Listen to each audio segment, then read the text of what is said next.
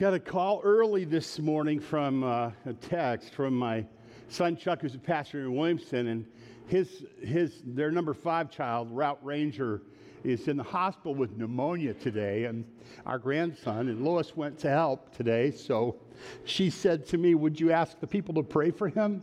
So I know you have a lot of stuff on your heart too, but if you pray for my grandson, Route, that he would get better, I'd appreciate that. Let me just stop now and pray. Lord, I pray for all who are here today with loved ones that need you and heavy hearts or burdens, and we take our burden to you. Pray for little Route Ranger that you would heal him and help Mom as she ministers to him, Cecilia, and I pray for Chuck as he preaches, and Lois as she cares for the other children. And I do pray that you would help us to resort to you with our burdens and with our heartaches and with our fears and with our needs. You're such a wonderful God. In Jesus' name we pray. Amen. So there's a story behind that song that we just sang. It's kind of a sweet story. Pastor Leo and I, a couple of times, have gone to a conference together that we both enjoy. I think we enjoy the food. Maybe I enjoy the food more than he does. And we both enjoy the preaching, and we both enjoy the music a lot. Just beautiful music. And that old hymn, that old gospel song, was done there in that special arrangement that I just love. We both just love, sang just like that little a cappella piece in it and all of that, even the little arrangement, and we loved it. And I sent a video of it to our music people, and I don't know who all was involved in that. Actually, you're probably involved in James and Diana, and whoever did that, they reproduced that exact thing for us to enjoy. And that just touched my heart so much. The first time I did it, I asked them, they plugged it in such a good place there today. Thank you for your ministry in music and song. Thank you for leading us, James and Ashley and others on the platform here. My goodness, that does our souls good, doesn't it? So I got this word from my daughter. She's kind of burdened about her little boy who sometimes will come to her and say, I pray, but God doesn't answer my prayers. And he'll come, he's a very analytical little fella. He says, you tell me there's a God, but I can't see him.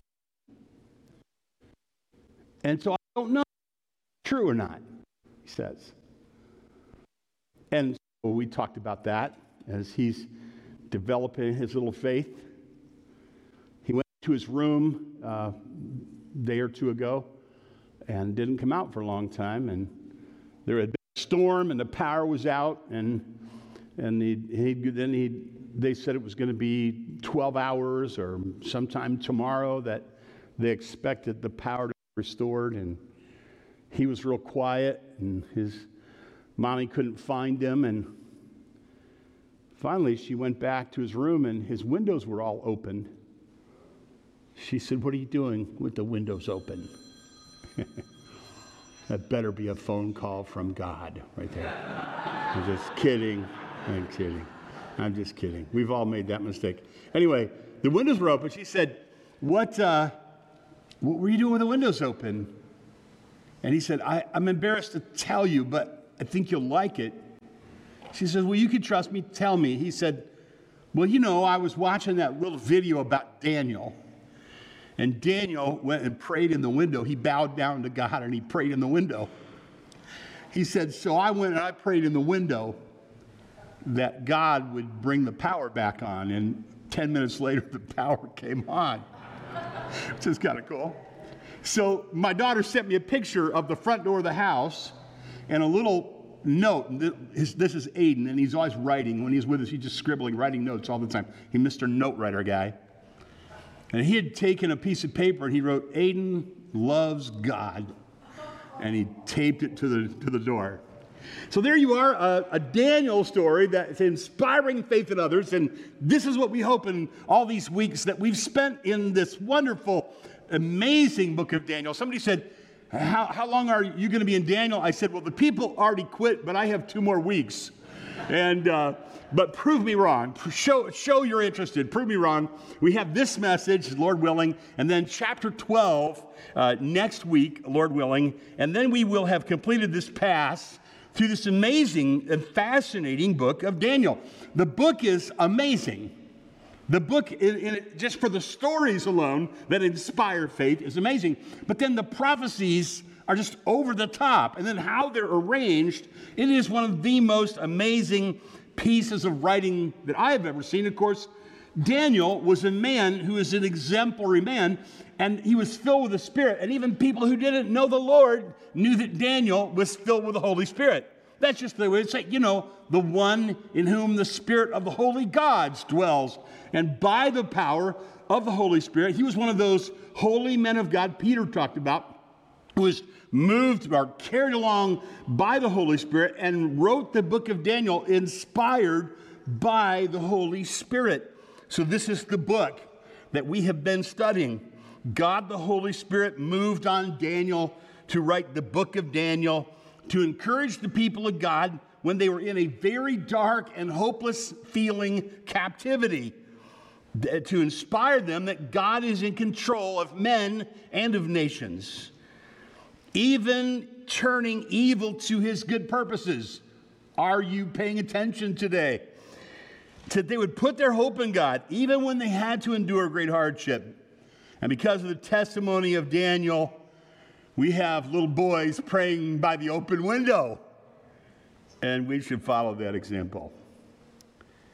So what I want to do today is I want to look at Daniel chapter 11. If you are sharp and you are paying attention, you know that we taught about Daniel chapter 11, verses 1 through 35 in a thematic way last week. And this week we teach Daniel chapter 11, verses 36 through 45. 1 through 35 last week, 36 to 45, the rest of Daniel chapter 11, because Bible scholars agree something changes between 35 and 36.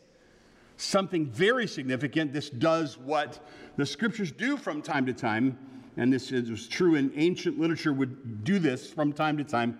It skips from the present at the time, or the near future at the time. For Daniel, there's a near referent in verses 1 through 35 to a distant end time referent in verses 36 through the end of the chapter. So there's a gap of time between. So what we're gonna do between 35 and 36. What we're gonna do is I want to do this in 4 movements. And the notes are online at betheljackson.org. If I lose you and your brain requires some order, you can always look at that. And but don't surf Instagram while I'm preaching, please. But you can look at that, or you can look at that later. But let me give you a little flyover of what's going to happen. We'll compare the appointed time with the time of the end. We'll compare the first chunk in 11 and the second chunk. We'll do it briefly to prove why would a person suggest that there's a gap between. And I'll show you 5 good reasons. There are a lot more, but in that first chunk, I'll show you 5. Then we're going to notice how the Antichrist is described, because the person described is in this text today is mentioned 100 times elsewhere in Scripture with different names at different times. And when you collate all that together, it's quite a fascinating portrait of a real person that will come in the future, will surface, will arise. That's the second thing. We'll go right through the text, and we'll notice how the Antichrist is described. So this is one of those Bible texts that talks about Antichrist and Armageddon and all of that. So pretty interesting stuff. The third way that we'll deal with this then is we'll compare Christ with the Antichrist. And then obviously we'll challenge you to, again, in your loyalty to Christ. Let's jump back to the beginning here and compare the appointed time. Repeatedly in this passage, it uses the phrase, in the appointed time, or when the time that God appointed, when God decided it was going to happen. This is what happened. This was true in the past. This will still be true in the future. This is true in Daniel's life. Listen carefully. This is true in your life too. There are times appointed by God for things. If you didn't get anything in Daniel, get that. God raises up nations, and he works in nations, even nations that are in rebellion against him. And God works in the lives of common people, appointed times. But then at the end of this, it talks about the end time and the time of the end. So we're going to compare those. They're different. The change comes between 35 and 36. The description after 36 of the end times and the Antichrist, it would look like this fellow they were talking about, the last of the kings, was Antiochus Epiphanes. And it would look, you would think that it was continuing to talk about him. The literature would look like it's continuing to talk about him. But the things that start happening in verse 36 can possibly be Antiochus Epiphanes because it doesn't match anymore. Before that, to verse 35, all the historic details, if you remember, 135 historic details that work themselves out in history after Daniel wrote them down, hundreds of years after Daniel wrote them down. Scholars agree that to compare history and compare Daniel in chapter 11, but when you get to 36, that's not true anymore, and it's obviously talking about something that will happen in the future. Antiochus Epiphanes, here are 4 or 5 reasons. One reason, Antiochus Epiphanes didn't do the things that are described after verse 36. So he did do some of the things described before, but not after. He did, for instance, honor his own gods, and it's going to say that this mysterious king didn't honor any gods. Second, Antiochus was the king of the north, but the king mentioned in verse 36 and following was opposed by both the king of the north and the king of the south, or Syria and Egypt. Third, that the anti-type relationship between Antiochus and the Antichrist has been established by Daniel earlier in the book. In other words, if you remember, as we were studying through the book, in chapter 7, this idea is introduced. And it's emphasized in chapter 8. So in 7 and 8, this literary type of the future Antichrist in Antiochus has already been established by the author. Fourth, I can spend more time showing you a number of reasons to understand this section of Daniel 11 to be the future to us. But let me just save time by telling you 2 very powerful reasons: Jesus and Paul. So if I told you that Jesus referred to this passage as yet future, that would be a convincing argument. You would say, okay, even though it doesn't look like that would be future, it looks like a continuation of the same narrative, but it must not be because Jesus referred to that part as yet future in the Olivet Discourse. In 2 Thessalonians in chapter 2, Paul refers to this part as yet future. So you have a couple strong witnesses there. So hopefully I'm not losing you. I'm just saying what we're going to look at today is describing a person who's going to surface in the future yet. Danny Akin wrote, Paul uses Daniel 11:36 in 2 Thessalonians 2:3 when talking about the end-time Antichrist. He calls him the man of lawlessness. Sinclair Ferguson notes, in this perspective, it is also consistent with the way in which Jesus seems to have seen the description of Antiochus' activity as a foreshadowing of the future. Jesus speaks of an abomination of desolation that's yet to come. It's in Matthew, Mark 13:14. So Daniel 11 divides in 2 sections. I'm repeating myself here. Antiochus, the type of the coming Antichrist, chapter 11, verse 20 through 35. But then the Antichrist, the final earthly enemy of God and his people, is described in the section we're going to look at today, verses 36 through 45. So trusted Bible scholars see Daniel 11 as an example of what they call prophetic foreshortening. The best way to describe it is when you look at a mountain. Remember this, the mountain peaks of Bible prophecy. When you look off in a mountainscape, it looks like mountains that are really very far apart are right together. And this frequently happened in prophetic literature. They would speak of the first advent of Christ and the second advent of Christ as if they were right together, but we know they're not because Jesus come in his first advent and we await his coming in his second coming in his second advent. And so we have an example of that here where the prophet just speaks about the future, but he doesn't necessarily differentiate between what is the near future and what is the far future. Does that make sense? You have an example of that here. And so, like 2 mountain peaks that are far apart from a distance but look close together, in the early part of chapter up to 35, you have a clear point-by-point correspondence between history and prophecy.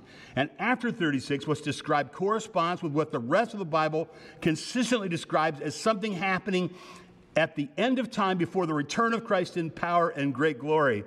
And so the first chunk is what I would call for the appointed time, and the last chunk, I'm going to call it for the end time, as placeholders for us. So there's a gap of undetermined time. And if you notice, I just said the same thing 5 or 6 times because I was trying to establish that. Let me give you one more argument, which is interesting, how we know this passage is not about something that happened in the past, but about something that's going to happen in the future. When you get to chapter 12 and you read chapter 12, it's obviously a continuation of chapter 11. Matter of fact, we can do that right now. Look in chapter 12, and it says, at that time. At that time. So chapter 12, chronologically, is a continuation of what happened at the end of 11. So this is a 5th reason that I've given you, including Jesus and Paul, and I've probably established that. Now let's notice how the Antichrist is described in this. It's interesting, and there's a very practical and important reason. We talked today about loyalty, and we're going to get a warning that as the time of the return of Christ approaches, there will be great disloyalty and opportunities for disloyalty to Christ.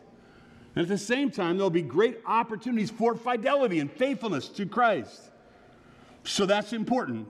And for reasons that God only knows, all of them, it's important for us to understand what's presented. We're to focus on Christ, not the Antichrist, but the Bible does talk about the Antichrist. I'll give you a little free tip here. Prophetic writer, good guy, solid guy, adjunct at Dallas Seminary, pastor in Oklahoma, Mark Hitchcock, wrote a really interesting little book, 101 frequently asked questions about end times. And he has a chunk in there on the Antichrist where he collates all the 100 references to the Antichrist into one kind of Q&A document. If you got a hold of that book and read it, he doesn't do the speculation and the sensationalism. He does serious Bible scholarship. And not everybody, of course, agrees with all of these things, but at least puts forth the case in a good way. So if you want to get a copy of that book, that would be like for extra credit and for all the smart rats to do. But for the rest, for the common man, for us, let's just notice how the Antichrist is described in this passage, because it's this passage that we're dealing with. And I'll tell you about 10 things about him. He will do as he pleases. Verse 36 says, and the king will do as he wills. He has titles, other titles in the Bible, aliases, a.k.a. And we'll give you them. Like the little horn, he's called in Daniel 7 and verse 11. The prince who's to come, Daniel 9 and verse 26. The one who makes desolate, in Daniel 9 and verse 27. He's called the king who does as he pleases here in this text. In 2 Thessalonians, we already mentioned he's called the man of lawlessness. And also in 2 Thessalonians, he's called the son of destruction. It's from the epistles of John that we cherry pick the phrase we like to use, the Antichrist. He's the rider on the white horse in Revelation 6, not to be confused with the rider on the white horse in Revelation 19, proving that Satan likes to counterfeit every good thing about God. And he's the beast out of the sea in Revelation 13. So when you gather together all that the Bible says, there's a great deal of ink spilled on this. But he will do as he pleases, according to verse 36. Second, he will deify himself. Notice it says he will exalt himself and magnify himself above every god. So watch for a person then. Actually, I'm not sure those of us who are part of God's church will see this. I'm not sure we'll be here. Some think they will be. If you want to live through the tribulation, it's probably not going to be your call. But Christians arm wrestle about whether we go through the tribulation or whether we're raptured. That's another conversation for another day. But he will deify himself. He'll do as he pleases, verse 36. He'll deify himself, exalt himself, magnify himself above every god. He'll blaspheme the one true God, verse 36. He'll speak astonishing things against the God of gods and prosper till the indignation is accomplished, for what is decreed shall be done. And there you have it again. What is decreed shall be done. Another of the myriad references to how God determines things, even in circumstances of evil. And then 4, he'll reject all religion. So he initially makes an appeal to religion, but eventually rejects all religion. In verse 37, it says, he shall pay no attention to the gods of his fathers, or to and it's an enigmatic, like mysterious reference to the one beloved by women, is translated here in the ESV. We'll talk about that in a minute. He shall not pay attention to any other god, and shall magnify himself above all. So in this little chunk, it's talking about his religion and his lack of religion, and what he believes in and what he doesn't believe. And in that is that little phrase about the love of women. And some people speculate, well, maybe he's a homosexual. That passage doesn't necessarily teach that. Or maybe he's celibate, he's not interested in women. It's probably more likely that it's in reference to the religion, and what he's referring to is the one who Jewish faithful Hebrew women desired, Messiah, and he have no regard for him. This is how Messiah is described in Haggai, desire of all nations, if you remember Haggai 2:7. And probably a Jewish or Hebrew idiom meaning that he'll have no interest in Jesus, the Messiah. Number 5, he'll depend on military power in political maneuverings, verse 38. He shall honor the God of fortresses instead of these, the God whom his fathers did not know, shall honor with gold and silver and precious stones and costly gifts. Number 6, he'll resist other military powers. Verse 39, he'll deal with the strongest fortresses with the help of a foreign god. Those who acknowledge him, he shall load with honor and shall make them rulers over many and shall divide the land for a price. So you have him, he's a mover and shaker in military and political things, and he's buying favor with giving land. There's a person, are you tracking with this? There's a person that will arise in the last days that will be anti-Christ in a unique way and will be very bright and very powerful. I'm getting ahead of myself, but the world is set for this kind of thing. Maybe it's always been, but especially now. Number 7, am I on 6? He'll resist other military powers. Number 7, he'll defend himself against other nations. Verse 40, at the time of the end, the king of the south will attack him, but the king of the north will rush upon him like a whirlwind, with chariots and horsemen and many ships, and shall come into countries and shall overflow and pass through. Again, this leaves us with many questions, but obviously there's just this military warfare. And you see it in our world today. Why does this country have to attack? You ever wonder that? Why do we have to be at war all the time? Isn't somebody going to say, let's live at peace? And then, number 8, he'll defeat some of his enemies. In verse 41, he'll come into the glorious land, and tens of thousands shall fall. And these shall be delivered out of his hand, Edom and Moab, and the main part of the Ammonites. Number 9, he'll develop great wealth. Obviously, verse 43, he'll become ruler of the treasures of gold and silver and all the precious things of Egypt. And the Libyans and the Cushites will follow in his train. And number 10, it's not surprising, person with this kind of charisma and this kind of political power and this kind of military power will also amass fortunes of money. And number 10, he'll be defeated and no one will come to his aid. And you notice I hurried to this part because it's my favorite. And I think it's the main point here. And that is, understand this is serious. And Israel is going to have serious opposition for hundreds of years. And Jesus is going to have disloyal, blasphemous forces against him, even to the very end time. Here at church, here at people, faithful people need to understand evil is very real and very present, and it's heavy and it's extended, but it does have a shelf life. When you get to the end, he pitches his palatial tents between the sea and the glorious holy mountain, yet he shall come to his end and none to help him. And if you go to the other places in Scripture that answer the question, how does he come to his end? That's very good reading. That's very good reading in the Scriptures. And so you have, he'll come to become the ruler of treasures of gold and silver, verse 43, and all the precious things of Egypt. The Libyans and Cushites shall follow in his train, but news from the east and north will alarm him. He'll go out with great fury to destroy and devote many to destruction. He'll pitch his palatial tents between the sea and the glorious holy mountain. And it is really interesting to hear Bible scholars kind of arm wrestle about exactly where that is and what that means there. And he'll come to his end with none to help him. So this is the heart of the passage. Hear this. There is much to consider here and much more throughout the Bible. But what is the plain thing here? What is the plain thing? There are those who oppose and who reject and who deny the Lord. There are those who will blaspheme the Lord. There are those who will betray the Lord. There always have been.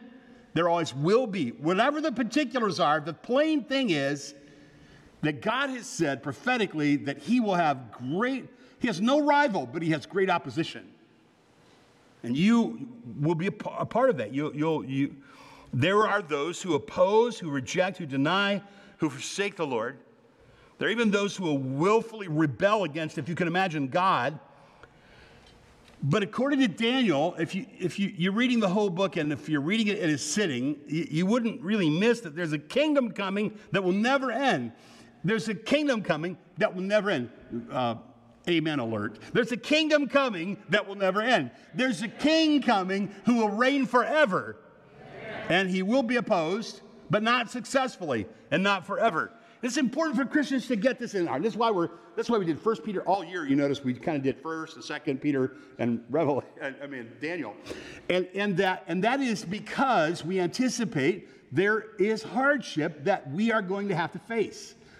And it shouldn't weaken our faith. It should strengthen our faith to say that's exactly what God's word said would happen.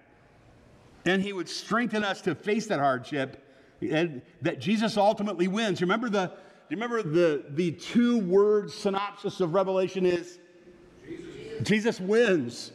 Nike. He's victorious. He conquers. Now comparing Antichrist with Christ then. Comparing, and by the way, you remember in chapter 2, you had the nations represented by the statue. In chapter 7, you had the same nations represented by, remember? Beast. You just didn't want to say it out loud.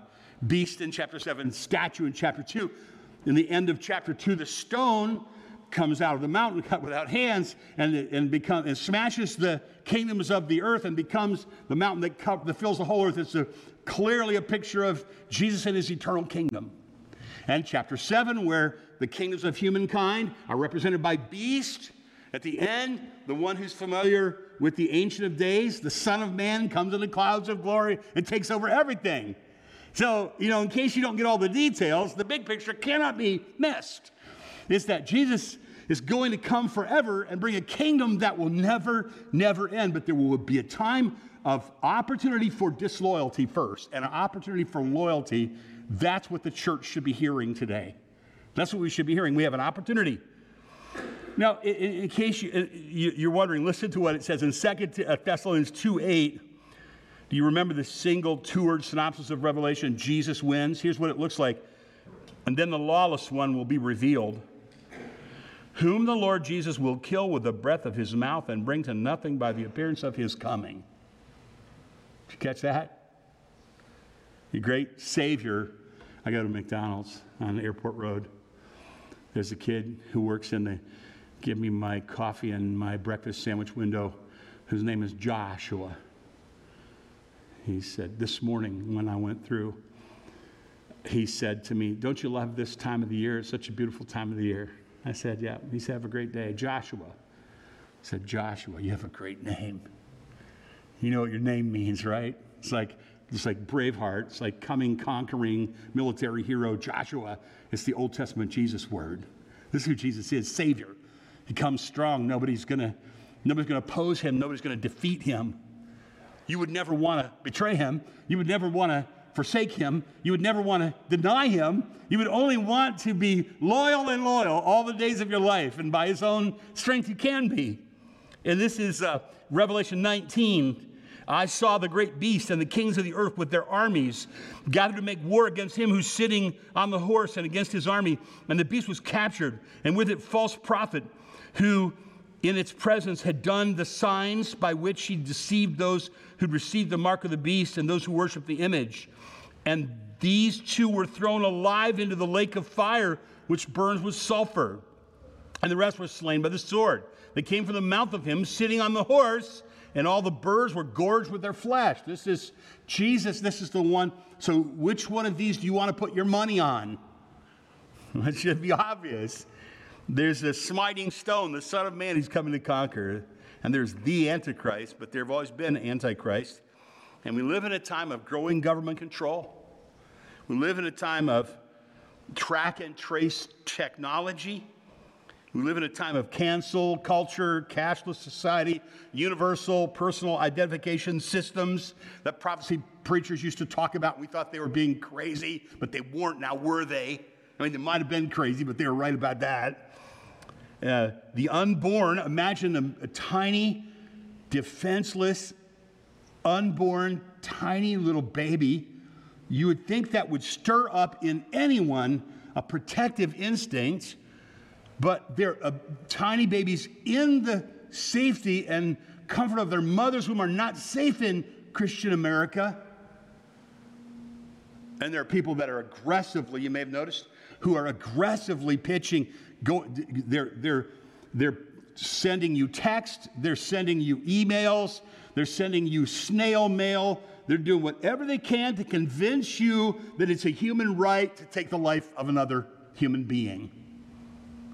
And they say it's not the end times. Well, it's dark time. That's a dark thing. And then there is even the hysteria about climate change, which the Bible really doesn't talk much about. Jesus is going to come back, burn the whole thing up, renew the earth with fire, kind of trusting that he's going to take care of everything. But we're supposed to wring our hands all the time about climate change. It's setting the table for political things that are described in the Bible. A person coming along and saying, you notice the quality of world leaders is declining. Has anybody else noticed that? You're laughing because it's not funny, but it's kind of like that painful laughter. And so then someone really sharp, someone sharper than sharp, smarter than smart, brilliant, comes along and they say, let's have a peace treaty. This is what the Bible says is going to happen, and it's going to involve the Middle East. Imagine that. And the nation of Israel, which seemed to go completely out of existence and then come back into existence, like, that's interesting. It's just interesting stuff. And don't let somebody tell you, because, of course, there have been those who were speculative and sensational and irresponsible about the way they taught Bible prophecy. But the Bible is still full of Bible prophecy. And Jesus really is going to come back someday. And he's going to be looking especially for those who love his appearing. He's going to crown those who love his appearing. I want to be among those who love his appearing, old-timer Christians, the ones that really walk with the Lord, love the Lord, and they love to talk about Jesus coming back. But, people, their heart grows cold and they want to talk about how to have a more robust 401k with God's blessing. They want to talk about, family relationships, which is fun to talk about, but there's more to talk about than how to have a better marriage and how to be a better parent and how to handle your finances better and how to handle stress and kind of therapeutic themes. The Bible doesn't really do therapeutic themes. The Bible does. There is a God. His name is Jesus. He's coming back to judge the living and the dead. There's a heaven. There's a hell. Sin will be judged. Jesus will forgive your sin. This is the Bible. Read it. It's in there. And the other stuff, it will help us not to depreciate those other things. Therapy is an important thing. We all appreciate that. And the Bible is good for our well-being. Yes, we believe that with all our heart. But the bald facts that the Bible teaches are the things that will give a person a living hope. So we're reading this. So just before we go on, let's compare. In case there are any who are unconvinced today, let's do a little comparison of the Antichrist and King Jesus. Shall we do that? Okay, the Antichrist in verse 20 is despised. King Jesus is beloved, he's desired. The Antichrist in verse 23 he's deceitful, but King Jesus is truthful. The Antichrist hates the Holy Covenant, verse 28, but Jesus loves God's Holy Covenant. The Antichrist desecrates the temple. In verse 31, Jesus, he comes and he cleanses the temple. The Antichrist abolishes sacrifices. Jesus made one sacrifice for all. The Antichrist persecutes and murders the people of God, but God, according to our passage, refines and purifies the people of God. The Antichrist is willful, and Jesus was submissive to his Father God. The Antichrist exalts himself, verse 36, and Jesus humbles himself. The Antichrist magnifies himself as God. Jesus is incarnated as God is God. And as we mentioned, the Antichrist blasphemes God in verse 36. But Jesus always glorified God, and the Antichrist worships the God of war, and Jesus is the Prince of Peace. And the Antichrist kingdom will come to an end, but Jesus' kingdom never will. So who are you going to be loyal to? Now, here's the challenge. If you didn't get it already, and you're smart, so I'm sure you did, but let me just repeat it because I'll feel good about it. Choose you this day whom you will serve. As for me and my house, I will serve the Lord. I'm going to be one of those people that still believes Jesus is coming back. And I'm living for that kingdom. This world stage is set for the rise of the Antichrist. The world will be waiting to welcome someone who's sharp and who promises to solve world problems and calm all of our hysteria and our racial tensions. No one knows who the Antichrist is. It's indoor sport, they say, to pin the tail on the Antichrist, but the Bible says that it is true. There's a wealth of information in the scriptures about it, and so it's important. Cohen, one of my grandsons, was with me yesterday and the day before. We did a couple of bike rides and we ate some food and had a nice time together. We're driving along in the car and Cohen says to me, Grandpa, why doesn't God make us be good? He said he could do anything. Why does he make people be good? I told Lois that last night. She's laying in bed, kind of going in and out of sleep. And I said, Cohen asked me, why doesn't God make us be good if he can do everything and he's good? She said, what did you say? I said, I'll tell you next week. So I will see you next week. No, I'm not done yet. I'm just. I said to Cohen, I said, he wants us to love him from our hearts. That's one reason. He wants our love.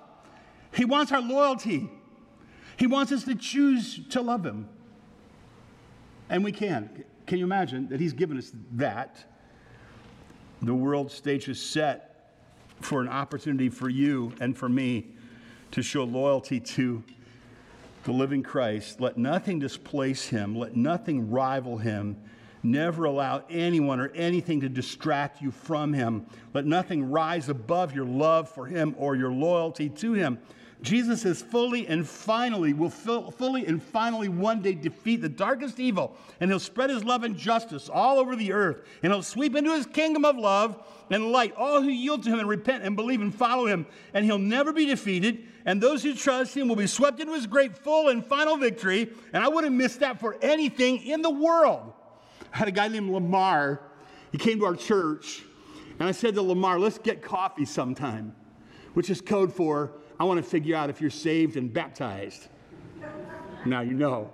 So Lamar and I go to Starbucks, and I get a placemat, and I flip it over, and I ask him if I can draw him a picture, and I draw him the bridge illustration, which I know you've seen. It's just a simple way to describe the gospel. And Lamar looks at this, and he's a little bit older, and he looks at it, and I remember him going, okay, that is very helpful to me.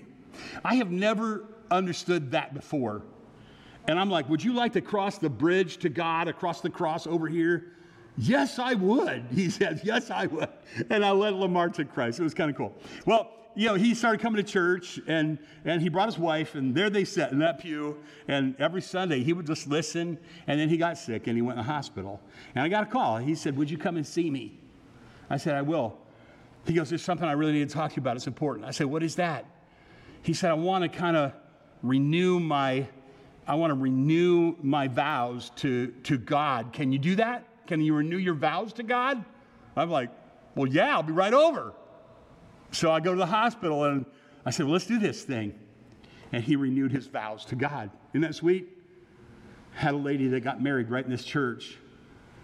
And before we came in here, she said, can you pray over me while I make a vow to God to be a godly woman? I just want to be a godly woman, she said. I'm talking out of school just a little bit. She had glitter on her gown. It was kind of cute. She had glitter. I didn't know it until a few weeks later because the glitter didn't leave my office for weeks. It was like every time I looked, there'd be glitter. And I remember, oh, that's right. I remember her saying, I just want to tell God I love him. I want to tell him I'm serious. I want to tell him I'm following you. I want to get in the window and open it up and tell God all my troubles. Anybody with me on this today? Anybody else would like to renew their vow to God? God, I know there's going to be an antichrist. I know there are antichrists even now.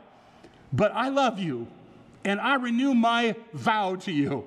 and I renew my loyalty to you. As the time of the end comes, there are going to be more and more opportunities to be disloyal to Christ, but those same times are also opportunities for us to show our love and our loyalty to him. Stand with me as we're dismissed today. And Joe Sexton, one of our elders, is going to pronounce a blessing over you. And prayer partners are going to come to pray for you. If you have a burden on your heart, and we didn't mention it publicly like I did mine, come forward and the prayer partners will pray with you today. If you'd like to have somebody explain the gospel to you, arrange counseling or help or encouragement to you, let us know. Joe, pray for us as we go.